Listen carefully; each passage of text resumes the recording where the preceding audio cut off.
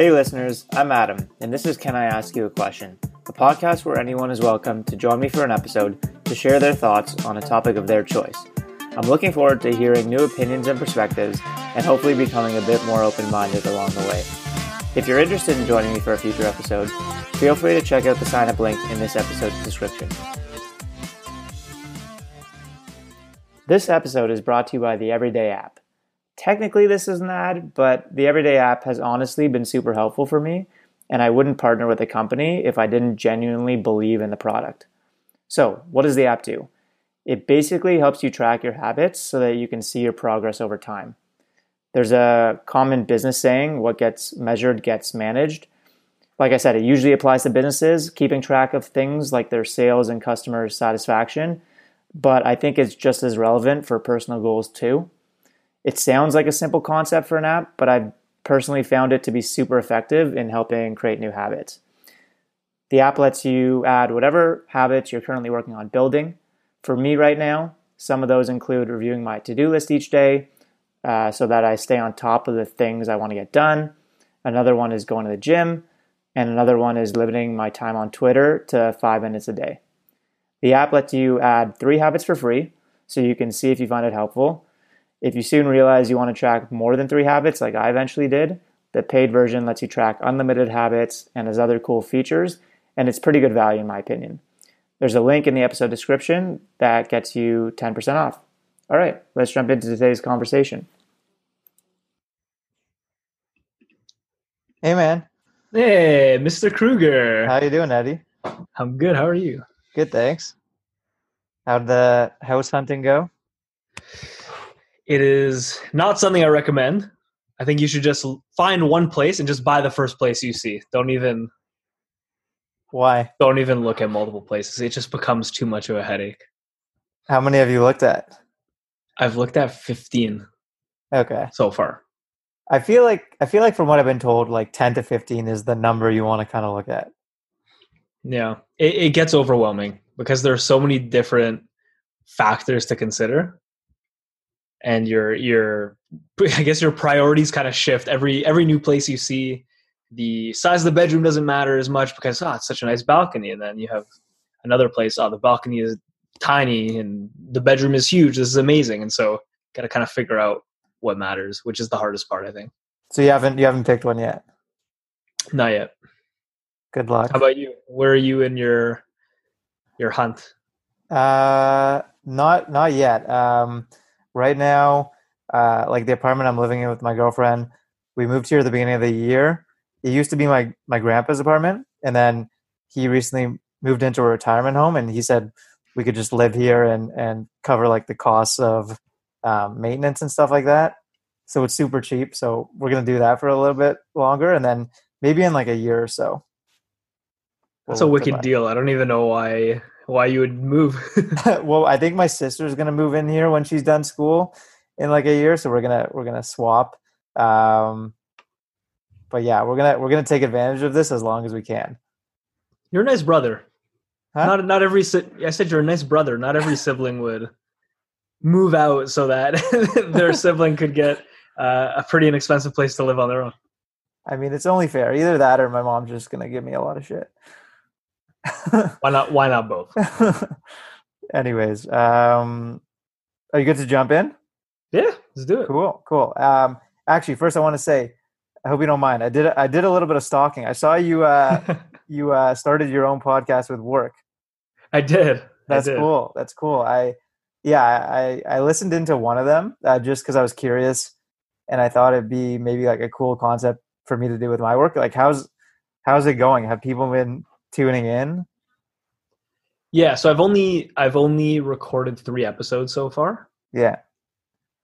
But there seems to be pretty decent interest from the people I work with. My strategy for getting kind of a higher viewership is I'm trying to cover as many teams as possible as quickly as possible. So one person per team before I go back to anyone else on that same team, just so everyone kind of has skin in the game. Cool. But yeah, I recommend it. It's just like from a more of a selfish perspective for you. It's a great way to actually get to know people. Yeah. That's a good point. maybe transition a little bit into the topic of goal setting, which we're going to talk about. So you mentioned kind of one goal is talk to someone in each kind of department. Did you set other goals for the podcast in terms of you want to do like an episode a week or a certain number of episodes or a number of people you want to listen to it? Yeah. So my goal for the frequency with which I produce podcasts is once a week. Yeah. For one episode per week. Yeah. I think that's a good cadence for now. Really just depends on your work schedule. So sometimes I get to Wednesday and I go, goodness, gotta write, record, and then add the music for the podcast. I don't know. How frequently do you put episodes out? I've been doing once a week too. It feels like a nice rhythm. More than that, I feel like it's a lot. Once a week has been manageable and nice. Mm-hmm. And how do you plan around your vacations? So what I've been doing is I've been posting it each Sunday. So some weeks I'll record like 2 or 3, and some weeks I'll record none. And like I always try to have at least like a backlog of a few, so that if people cancel or if something comes up, like I can still keep up with every Sunday. No, don't worry, you're good. Yeah, like that's been working well. I've been trying to do it each Sunday. Yeah, I think the once a week is probably a standard. Once you get to 2 a week, that's a little bit aggressive. That's pretty ambitious for somebody that has a full-time job and a girlfriend. After a full-time job and a girlfriend, I don't know how you have time for anything else, to be honest. Yeah, exactly. So the topic of goal setting. I know I had a couple of questions on the list. I think one of them was around what is kind of the right amount of personal goals to have at a time without it getting, I guess, too overwhelming, or I don't know. And then maybe the other one was like, what percentage should you aim to complete? Like what percentage of your goals should you aim to complete? Were those the two? It's been some time, and my memory's very bad, by the way. Those two are on the top of my mind. So maybe we could talk about those first. I'm curious, like, do you set like personal goals? Like, do you do New Year's resolutions? Like, how do you approach goal setting? So it's interesting because there are a couple of different ways that you can goal set. I think the most common way is to just January 1st write down all the things that you want to accomplish in the year. Yeah. But anyone that has gone to the gym between January and about, I want to say mid-February, mid-March, knows that there's a lot of good intentions, but there's a certain point in the year where people just stop going. So from an effectiveness perspective, I think the best way to set goals obviously is to use that SMART methodology, the SMART. Yes. The specific, measurable, attainable, relevant, and time-bound. But to also figure out what your long-term goal is and then just keep taking a step back until you get to something that's actionable this week. So that's kind of the way that I approach goal setting. And that's from, I read this book called The One Thing. And essentially the summary of the book is that you should only focus on one thing in a given moment that'll yield the greatest possible returns. So from a work perspective, there is one task that you could do such that all other tasks are easier or no longer necessary. But it also applies to your personal life, right? Like what's your girlfriend's name? Gab. Well, Gabriella, but she goes by Gab. Gab. So when you get home pre-COVID from work, there is one thing that you could do that is better than anything else that you could do when you get home, such that every interaction that you have with Gab for the rest of the night is made better because of that one thing. Right. So I try to apply that when I set my goals as well. What's that one thing that's going to get me closest to what I'm trying to get to? Cool. Yeah, no, I haven't read that book, but I've heard very good things. So, okay. So you mentioned, so you actually do that? Do you like write it down? What are some things you've experimented in the past? Because like I know in the past I've had like a whiteboard in my room where I've written down like monthly goals and stuff like that. I don't currently do that. um, I came across a cool kind of annual life reflection document a couple years ago. So I've done that 2 years in a row now, and that's been kind of cool. But personally, like I've experimented with a few different things. Like sometimes I'm like very on top of writing down goals. Sometimes I'm not. So I'm curious, like what you played around with, what you like best. Oh, I feel like I've tried every possible goal setting method possible. So I started with this idea that I was just gonna reflect and find everything that I didn't like about myself and just try to fix it all at once.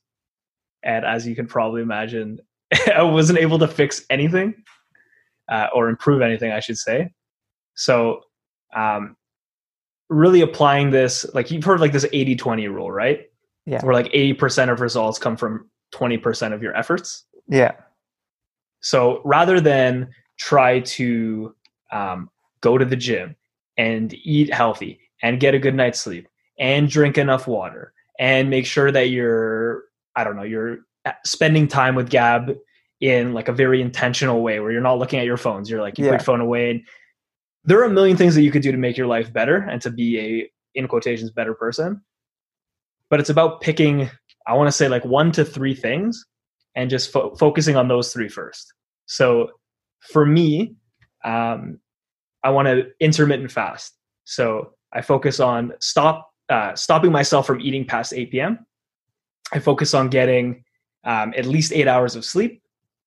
And then I focus on intentionally exercising every day. So aside from the walking or I guess like climbing stairs to go to the fridge, which is typically my exercise, like setting time aside to go outside and I don't know, play basketball, ride my bike, go for a run, something where it's a commitment to do that rather than just like an incidental exercise.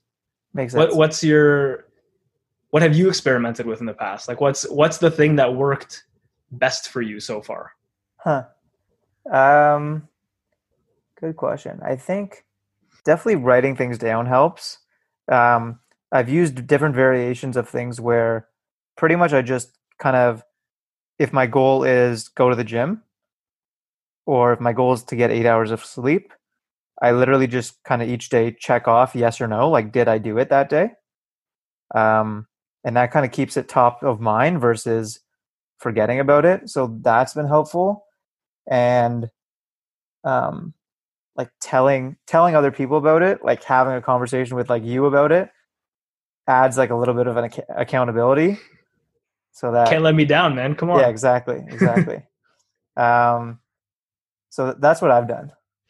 What's kind of top of mind for you right now in terms of habits that you're trying to build? Like one that I've been trying to work on for a long time is to like put on a little bit more like muscle mass. I've always been like a pretty slim guy. So I've been trying to like put on like 10 pounds of muscle for a long time with like very little success. It's interesting. I think the thing that we all get wrong with goal setting is we think that if we set a goal and then we lose our commitment to it for a little bit of time, right? If for a week you don't do your yes no tracking, then you kind of just throw it out the window, right? You say like, oh, I fell off, that's it, it's over. And so we kind of throw out the baby with the bathwater.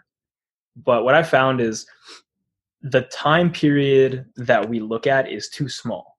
So if you look at like a single month, that's too small of a time period because maybe in a 1 month, a week of the month, you didn't track properly. But maybe a more appropriate time period is to look at a year or look at 6 months or look at 3 months, whatever it is, a little bit of a broader time period, because that's where you'll start to see movement towards your goal. Because maybe from January to March, you had a 60% success rate of tracking, right? And the 60% tracking is kind of like a separate metric that did you actually do it or not? It's just like, did I even track my stuff? But then the next 3 months, you have a 70% and 80 and so on. And so like goal setting in and of itself is almost a goal is to track. Yeah. Yes, exactly. So it's cool you say that. I've been trying to view it more that way. and view it more as like these goals are more so like habits I'm trying to build. So like for instance, for me, if the goal is to put on 10 pounds of muscle mass, the habit I need to do is like maybe track my calories or eat a caloric surplus or something like that. And that's the habit that I need to build. And to your point around like just tracking it is kind of like a habit. So like one of the things I track is like, did I use the tracker?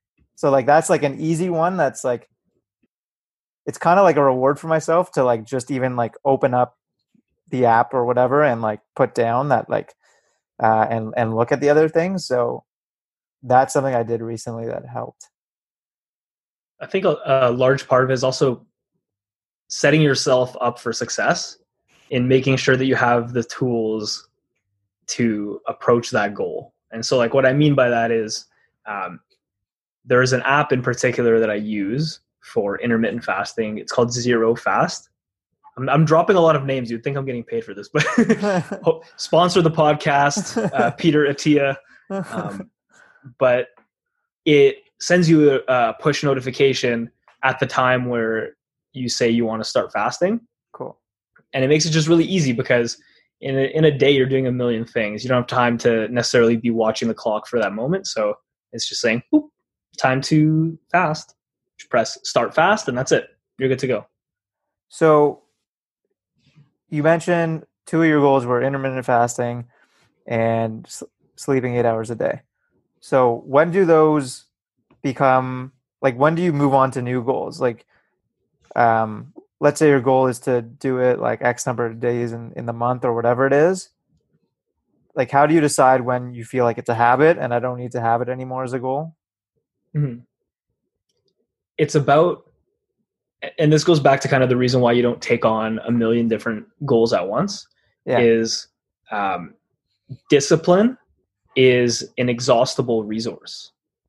And, you know, even thinking about something where if you get in, you're more likely to get into an argument with someone at the end of the day than at the beginning of the day. Because if you work in, let's say, customer service, you're taking crap from people all day long and you're using emotional energy, right, to appropriately navigate those conversations. And so at the end of the day, you have a little bit less energy to go through the proper channels and be positive. And so it's the same thing with goals that you have, is if you're still putting forth a lot of effort to stay disciplined with those goals, then you're probably not ready to move on because you haven't increased the amount of bandwidth you have to challenge yourself more. And so what will happen is you'll add something and then everything will collapse. So I guess like how specific are you? I'm just curious, like, are you to the point where you're like, okay, once I hit, like 80+% of the days I am succeeding at intermittent fasting and 80+% of the days I'm sleeping for more than 8 hours, then I can remove those and I can swap in other goals in my top 3 or something like that. Like, are you getting to that level of detail or how are you thinking about it? So I'm not getting to that level of detail because I think putting a number on it's kind of arbitrary, right? I think 75% to 85% is effectively the same outcome. Right. I really believe it's a quantitative or a qualitative feeling. It's not measured. That part is not measurable. It's just if you sleep at 10 p.m. every single night, eventually you stop having to force yourself to go to bed because your circadian rhythm kind of shifts so that you become more tired around that time. Right. And so once it starts being a huge effort or undertaking, that's the signal to you that you're ready to start doing something else because it's now a habit and it's now kind of automatic for you. Right. Okay. Yeah. One thing I heard, I think recently that I liked was something along the lines of like, it's something becomes a habit when it becomes harder not to do it than to do it. Ooh, I like that. Yeah. So like if you're trying to build a habit of doing some sort of exercise every day and it's a pain, when it gets to the point where it's actually like more painful for you to like not do the exercise because you feel guilty about it, then you've like built a habit. That's a great way to look at it. Yeah. So maybe I'll use that as kind of a guide. What do you struggle with most around goal setting, or like what, I don't know, what questions do you still have around like what's effective or what's not? I don't know. I think I think the hardest thing for me to remind myself of is that it's not something that you can really mess up. And I'm kind of stealing that thought from somebody. So a personal trainer I follow on Instagram. His name is Jordan Syatt, and he has one message that supersedes all other messages for his clients and for everybody that follows him, which is you can't fuck this up. You can't fuck your weight loss up. You can't ruin your improvements with exercise. The only way that you can ruin this is if you quit. And so I think that's the part that I struggle with most, is going back to not tracking for a week, saying, well, I'm not tracking for a week, so why should I track? Like, there's no point in picking it back up because there's a gap in the data. Right. It's like, that doesn't make sense. Yeah. Like, it's better to have 10 data points than 5 data points, even though I could have had 15 data points. Right. The question I have for you is, like, how do you integrate your goals with other people's goals? So it could be people in your family, your friends, Gab, or people that you work with. How do you align your goals with other people, or deal with a misalignment between goals? Good question. On like the alignment piece, I've done things with friends where either we have the same goal, like we're going to the gym together, for instance, or we each have a certain goal, like one of us wants to go to the gym, one of us wants to read a certain book by the end of the month, and there's like penalties, like each of us has to pay each other like $50 or something if we don't hit our goal. So we've done that. In terms of misalignment, are you saying, would that be like an example of like, I have a goal that I want to do something, but it's gonna like maybe put strain on a relationship or something like that? Yeah, like let's say you decided today that you wanted to climb Mount Everest next year. Yeah. And that requires a lot of training and preparation. Yeah. And Gab is like, you know what, Adam, I don't think that's a good idea. Interesting. With those, I feel like I try to get better at just having the conversation with the person who it's gonna be misaligned with, maybe. Because I feel like I try to avoid those like uncomfortable conversations, but just having them and seeing like what the other person says, I don't know. I think generally when someone's significant other tells them not to do something, you just don't. It's just easier not to. Yeah. I guess it depends, like how strongly do you feel about it versus them. Mm-hmm. And I don't know, that's a tough one. I don't think that's come up that frequently for me, I'd say, where like I had something I was really passionate about, where it would have like, where other people, I guess, wouldn't have been happy with it. I guess luckily it doesn't come to mind that that's happened too frequently. Has it for you? Or do you have one in mind?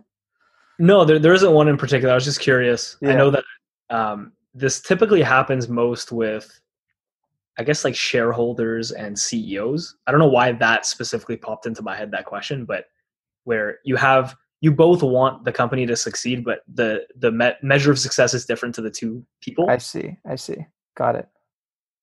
I wanted to ask you a question as well around when was the last time you spoke to a friend about setting goals and what their goals were?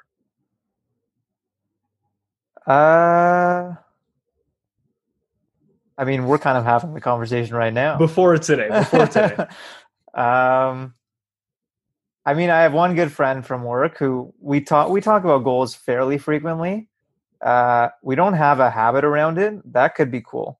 Just to like actually set up time with him or someone like once a month, or like an agreed upon time to kind of check in on goals as like as a means of accountability. We've kind of done it ad hoc here and there when one of us reaches out to each other. But so anyways, to answer your question more directly, the last time would probably be like a couple months ago, maybe. Okay. Yeah. The reason why I'm asking is because I've noticed, at least with with my friend group, my family, the people that I'm closest with, that it's not necessarily taboo to talk about, but I think everybody's a little embarrassed or shy to talk about what their goals are and what they're striving for. And I would imagine it's partially because you don't want people to know that you failed if you end up failing. But also I think there's a degree of you're worried that you're going to be judged for wanting certain things. So I'm curious to know your thoughts on that and why we don't have these conversations more frequently. Why aren't we more open with the people closest to us about what we're trying to accomplish? I think you hit it on the head. Like probably a fear of people judging is a big one. Maybe another one that you didn't mention, probably smaller, but maybe a fear of like you don't want to come across as bragging. Like if you have really ambitious goals and making people feel bad if they don't have as ambitious goals. I think those are the main ones that come to mind for me. Yeah.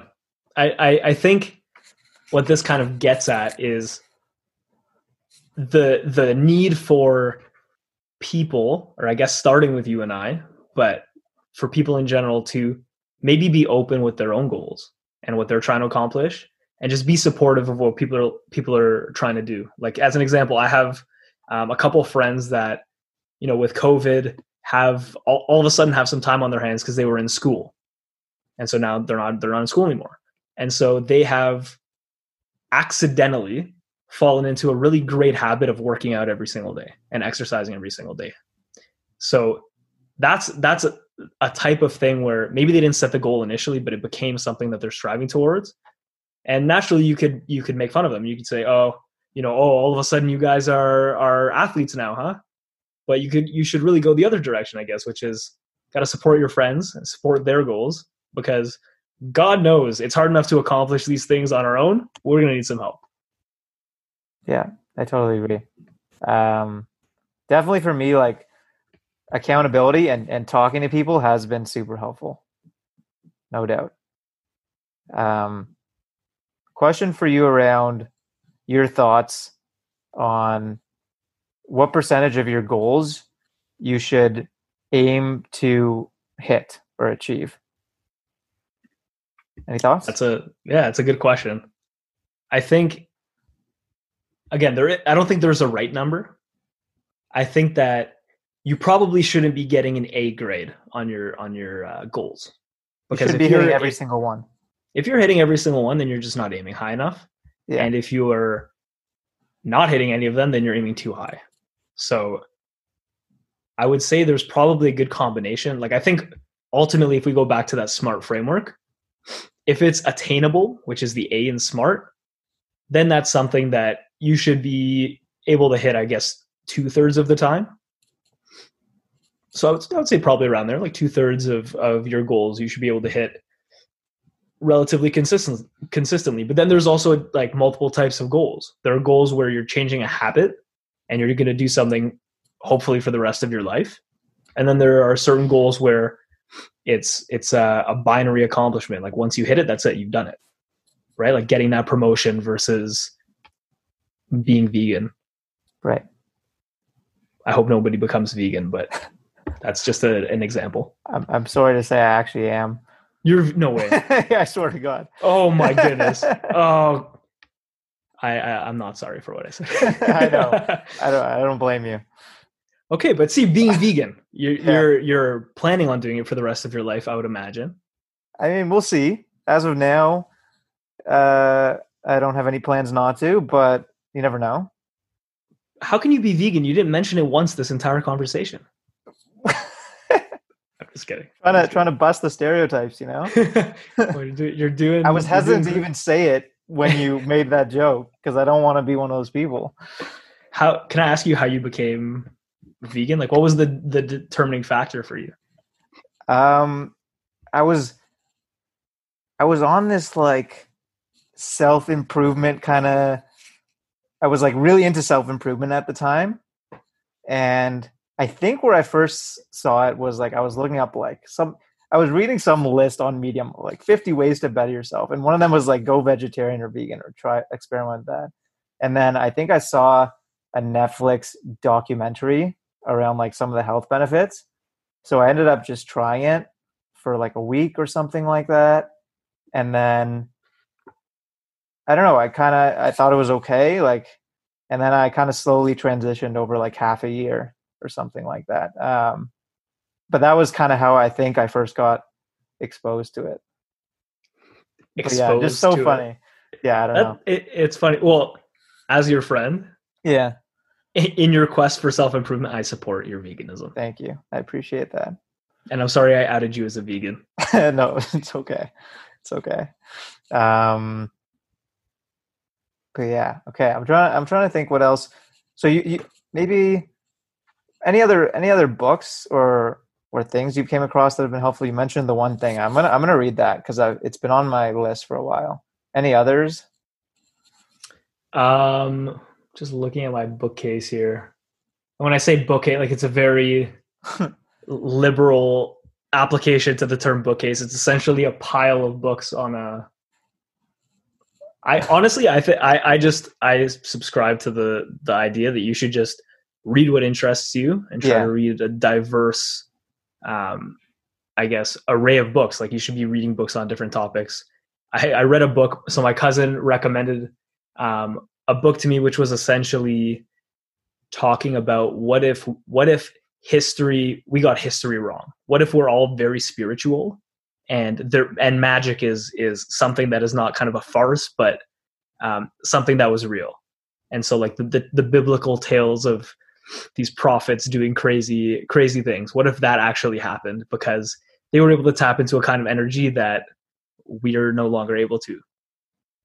And so that is not something that I've ever believed. I don't think I still don't really believe it, but I guess it's always good to read something that challenges your opinions a little bit. Yeah, hey, if it interests you, and I agree, like reading stuff, it's good to, yeah, I think you said it well. Like it's good to read stuff sometimes that you don't agree with. And hey, like I'm of the belief that like anything is possible. Probably unlikely, but you never know. Do you have any book recommendations for me? See, it's not so easy when you're on the spot. It's not easy. I think you answered it well. Like, depends on your personal interest. I've tried to keep a habit of, I have a Google Doc where I just write down the list of books I've read just in case people are interested in. So if you want, message me after, I'll send it to you. Mm-hmm. And I bold the ones that I personally liked, but the caveat is like mine and your interest might be different. And I also find, maybe it's just for me, but I feel like whether or not I like a book is often based on like what my mood was at like the time I was reading it. Like, was my mood like really good that week or not? Like, I feel like that is influencing like my view on the book more than maybe I even realize. Cause sometimes I'm reading or listening to an audiobook and I feel like if like my mood's not great or I'm not in a great headspace, like I'm not fully tuning in or something like that. Yeah. Have you heard of Goodreads? Like it's a website. Yeah. Okay. Do you use it at all? I've used it a bit. So you're probably getting at like why the Google Doc maybe and not Goodreads, or no? Oh, I just thought like how you use them in tandem, because I'm sure like the Google Doc is good to just be able to send to people quickly. And to bold. To be honest with you, I haven't used Goodreads a lot, so I can't compare the benefits that you would get. I was just curious. Yeah. I use Goodreads to see what the rating of a book is before I start it. And typically, if it's like not, unless I'm super interested in what the book is, if it's not like 4 out of 5 or better, I kind of just dismiss it. Gotcha. But I can't remember why I use a Google Doc instead of, because you can track in Goodreads what you've read. Right. There was a reason, but I can't remember why. Maybe it's just easier to disseminate that information. But I think maybe it was just that. Like it's easier to send somebody this doc than it is to tell them to visit your profile on this website. Yeah. And then maybe they need to make a profile on their own. I'm not sure. Yeah. Something that just came to mind for me in terms of books that I recommend. Yeah. One of them is in relation to our conversation around goals, and one of them is not. Okay. So the one that is not is called When Breath Becomes Air. And that is a perspective shifting book if I've ever read one, because the premise of the book is it's an autobiography about one of the top neurosurgeons in the US.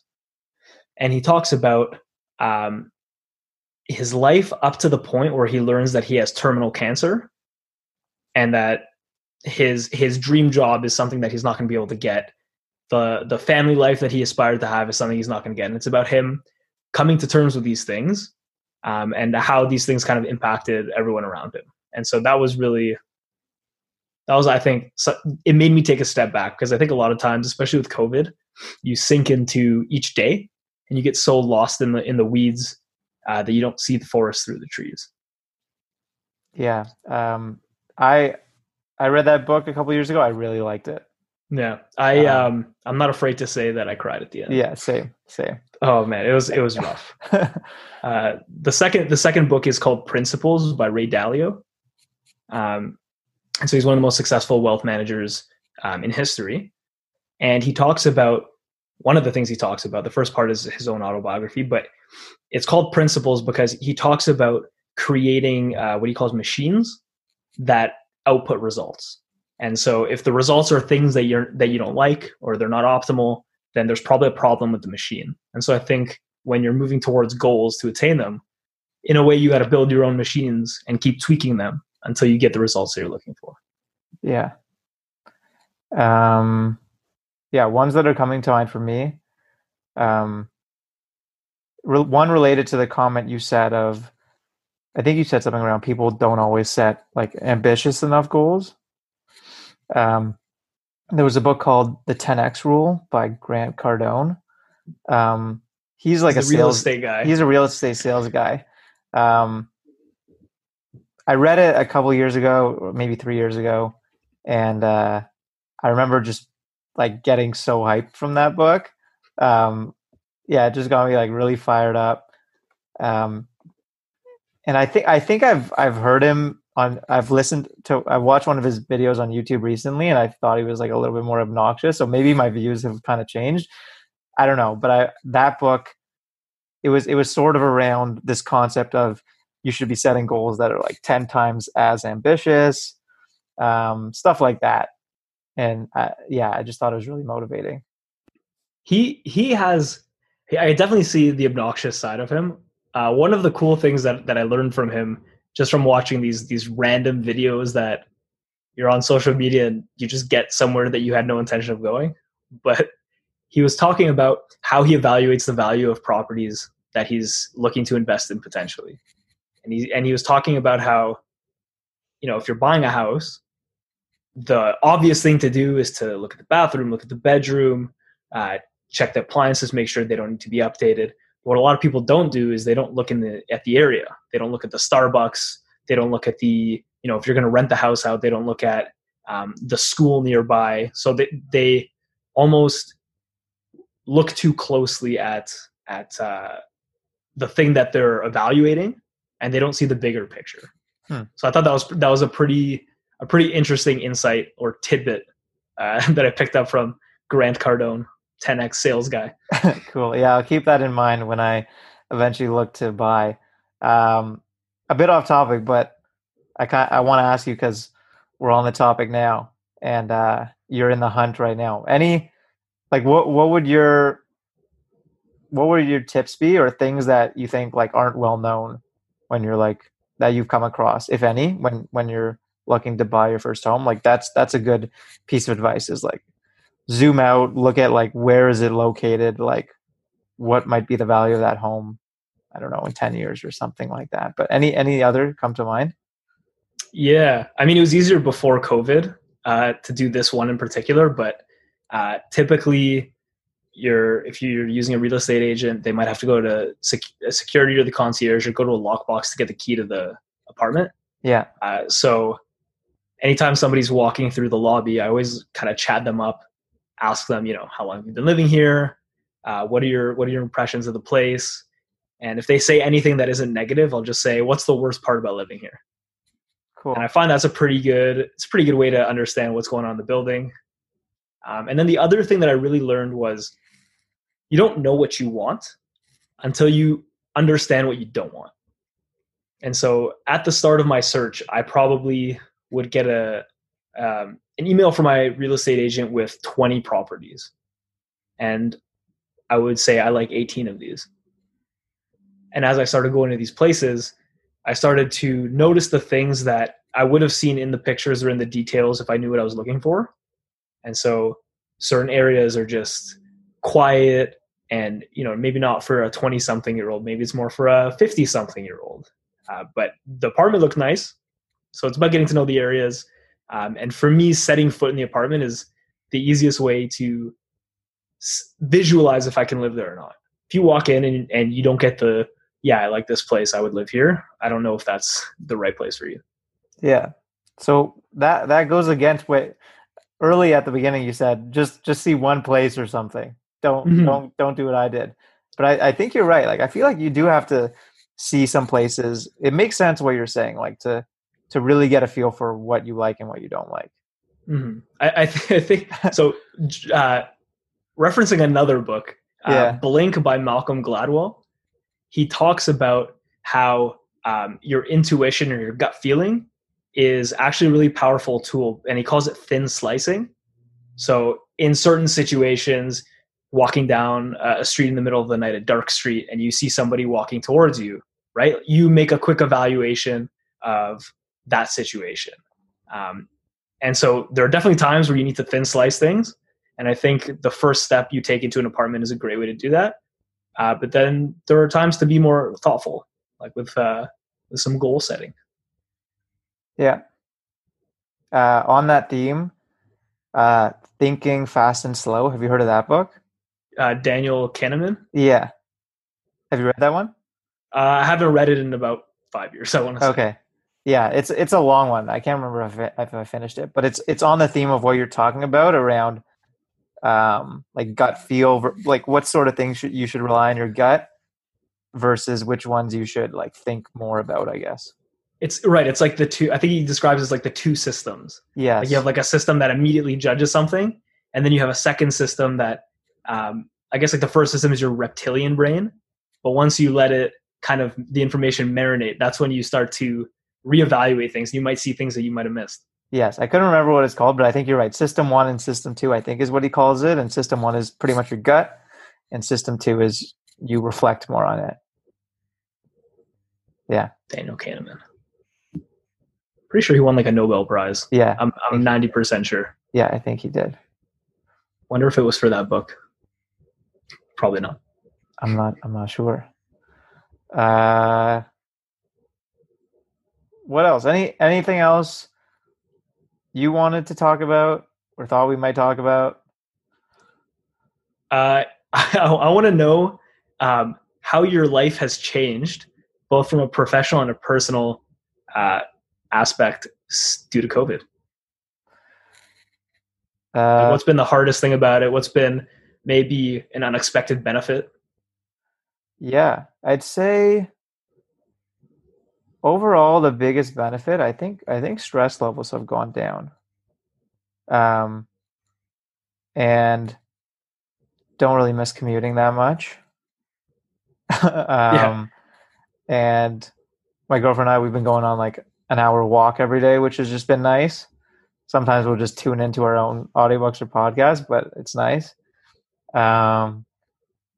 Biggest change, like biggest downsides have been just like not seeing friends at work and socializing less. Luckily, like I have quite a few friends in the area where I live that I'm like seeing from a distance, like when I saw you. Mm-hmm. But that's probably the biggest downside. But it's I had thought about like remote work in the past, because like if you're willing to work remotely, it opens up like a lot more potential opportunities for work. So I had thought about it in the past, but I didn't know how I would like it. So this has kind of helped me understand like if I would like it. The big difference though is, I mean, my girlfriend's a teacher. She's never going to be like long-term remote. So the difference would be if I have a remote job post-COVID, it's a different experience when you're working home alone versus like having someone around. Um, so yeah, I'm just trying to think out loud. That's probably still like the biggest kind of consideration, and that's why I think even in the future, if I was to work remotely, I'd probably try to work from like coffee shops or like WeWork type spaces or something. Yeah. Yeah. What about you? I think this has been a real proof of concept for working from home, because prior to COVID, my company instituted a 1 day a week work from home policy, or I guess a remote work policy, where you could, on a Wednesday, if you were so inclined, stay home and work from home. And I think there was a lot of hesitation around giving people that type of autonomy, because I think there were very strongly held beliefs, which were probably fortified over time from just working in an office, that certain interactions need to be in person for them to be productive. And I think probably outside of sales or outside of a situation where you're trying to influence somebody, I think that's largely not true. Anytime you're trying to influence, I think it's always better to be in person. But other than that, I think a lot of employers will be a lot more open to working remotely. Yeah, I agree. I think for me, as it stands now, I probably would want to work from home. Maybe if I had the option, maybe like a couple days a week and go Yeah. in 3 days a week, something like that. What about you? Yeah, I definitely don't want to work from home 100% of the time. I think that could be pretty lonely. But I'm not sure what your commute is, but I have about an hour 10 each way. I'm So around there now as well. yeah, you get through a lot of books, audiobooks, TV, and movies when you have that much time of just going back and forth. So I think that's been a gift, is getting those 2 hours back. But I think what the cost of that is that the line between work and home life has really blurred. And what I mean by that is there's no 5 o'clock or 5:15 or 5:30 kind of lull that you fall into when you're at work, where you say, okay, it's time to go. And then, in my case, I would leave my laptop. I would lock up my laptop. You have your whole leaving ritual. You organize your desk, maybe get your jacket, your bag, and you get out. And then from that point on, your Adam of, that Gab knows and that your family knows. You're not employed Adam, right? So I think now there's really no ritual of ending work. Your laptop and your desk setup, however you set it up so you can work most efficiently, is always there. And it's a lot harder to disconnect and to be the other version of you, I find.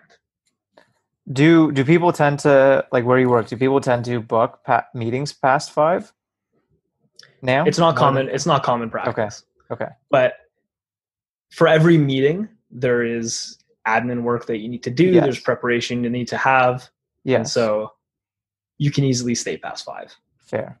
I've tried to have the habit of, at 5 o'clock, my laptop, I shut it and just put it in the closet, and it doesn't open up before 9. You put it in the closet. Yeah. Why do you put it in the closet? Just like, no, I don't want to see it. Oh, okay. Because it'll trigger a desire to just check one thing. Yeah.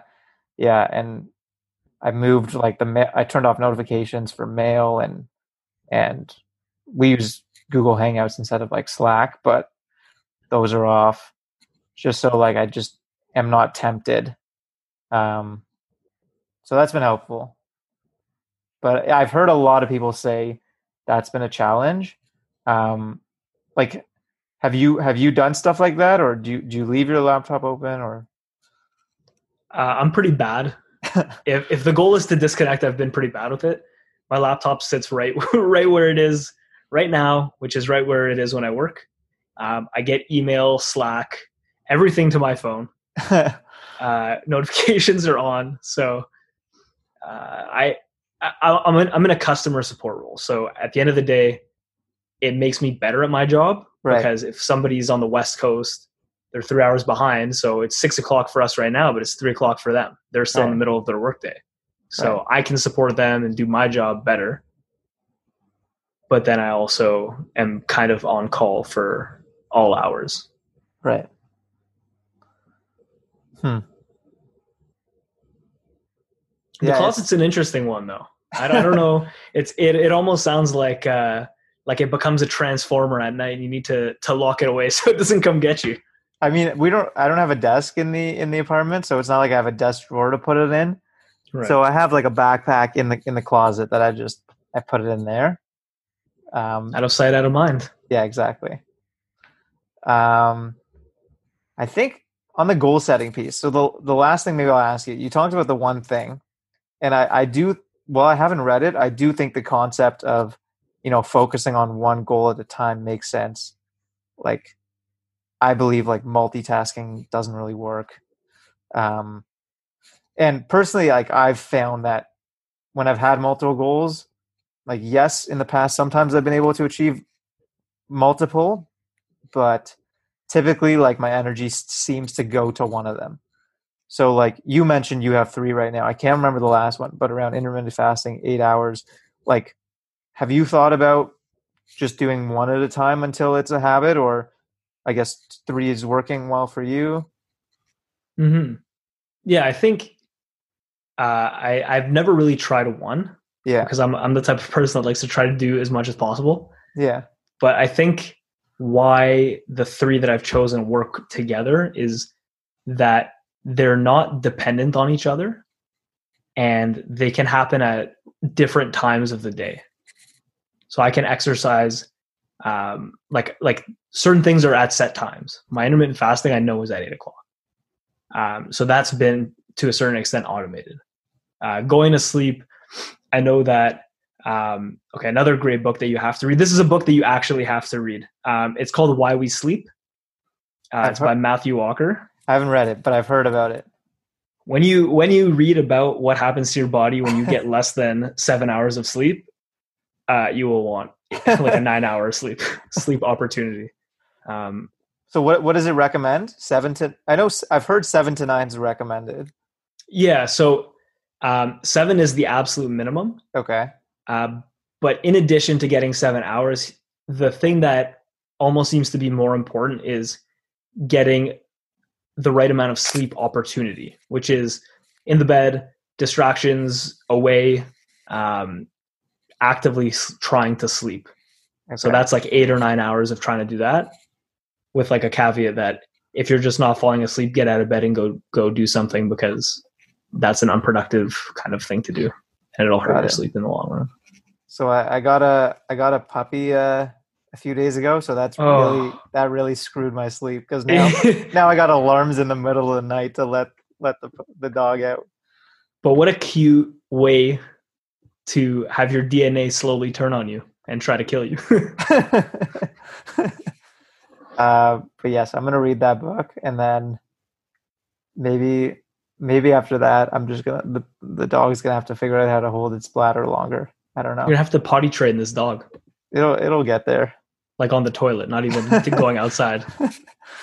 That'll be a bit tough. What kind of dog is it? It's a Westie Poo. A Westie Poo. I hadn't heard of it before. Here, let me see if I can get him.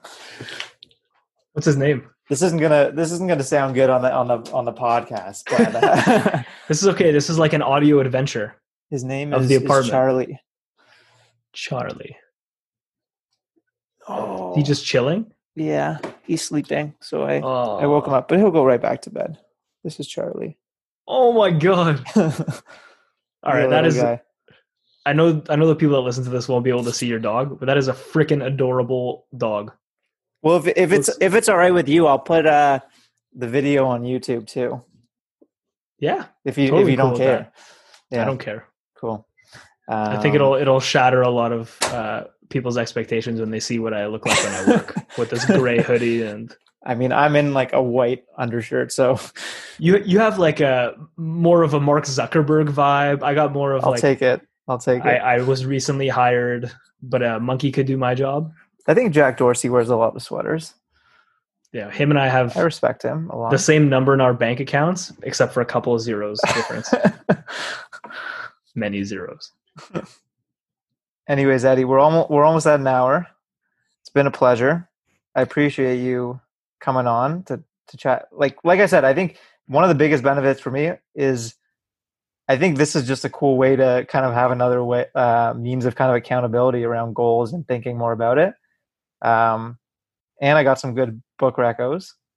So I'm going to read the one thing. I'm going to read Why We Sleep. What were, you mentioned one or two others? Blink. There was, Blink by Malcolm Gladwell, and then Principles by Ray Dalio. Cool. Yeah, I read Principles. That was good. But yeah, anything you want to say in closing, or anything else I don't know. Yeah. Anything else? Yeah, I think that this has been a great learning experience for me, to be on the other side of a podcast. As you mentioned, I have my work podcast that I write and host. So this has helped me better understand how I can be a better host, because you're a great host. And I'm very appreciative for the invitation, and I enjoyed speaking with you, Adam. Thanks. Yeah, I thought you did an awesome job in the first episode you did. I like the lightning round you did, which was really cool. It was casual, and I definitely learned from you as well. And I'm going to think about maybe doing that at work too. I encourage you to set that goal. I have to think about if it's too much to manage, or because like that I just don't want to overdo it. But I might float the idea by someone else at work and see if they want to take it on. Yeah. It's really cool if you've got the time, but you got to have the bandwidth, right? Yeah. Anyways, Eddie, it was a pleasure. Thanks again. And you're welcome on anytime for thanks, other. If you ever get a job at my company, I will interview you for that. Maybe I'll start my own podcast so I can start interviewing people outside of my office that are also interesting but don't work with me. Well, I'll come on that one. So I'll start it just for you. Sounds good. Well, good luck with the rest of the apartment hunt. And we'll chat soon. With Charlie and Gab. Thank you. Talk soon. Bye. Thanks again for tuning in to Can I Ask You a Question? If you liked this episode, I'd really appreciate it if you left a rating on iTunes or Google Podcasts or wherever you're listening from, so that more people like you can discover it. Also, it'd be super helpful if you'd be willing to leave some feedback on any ideas you have for improving future conversations using the link in this episode's description. Thanks again, and see you next time.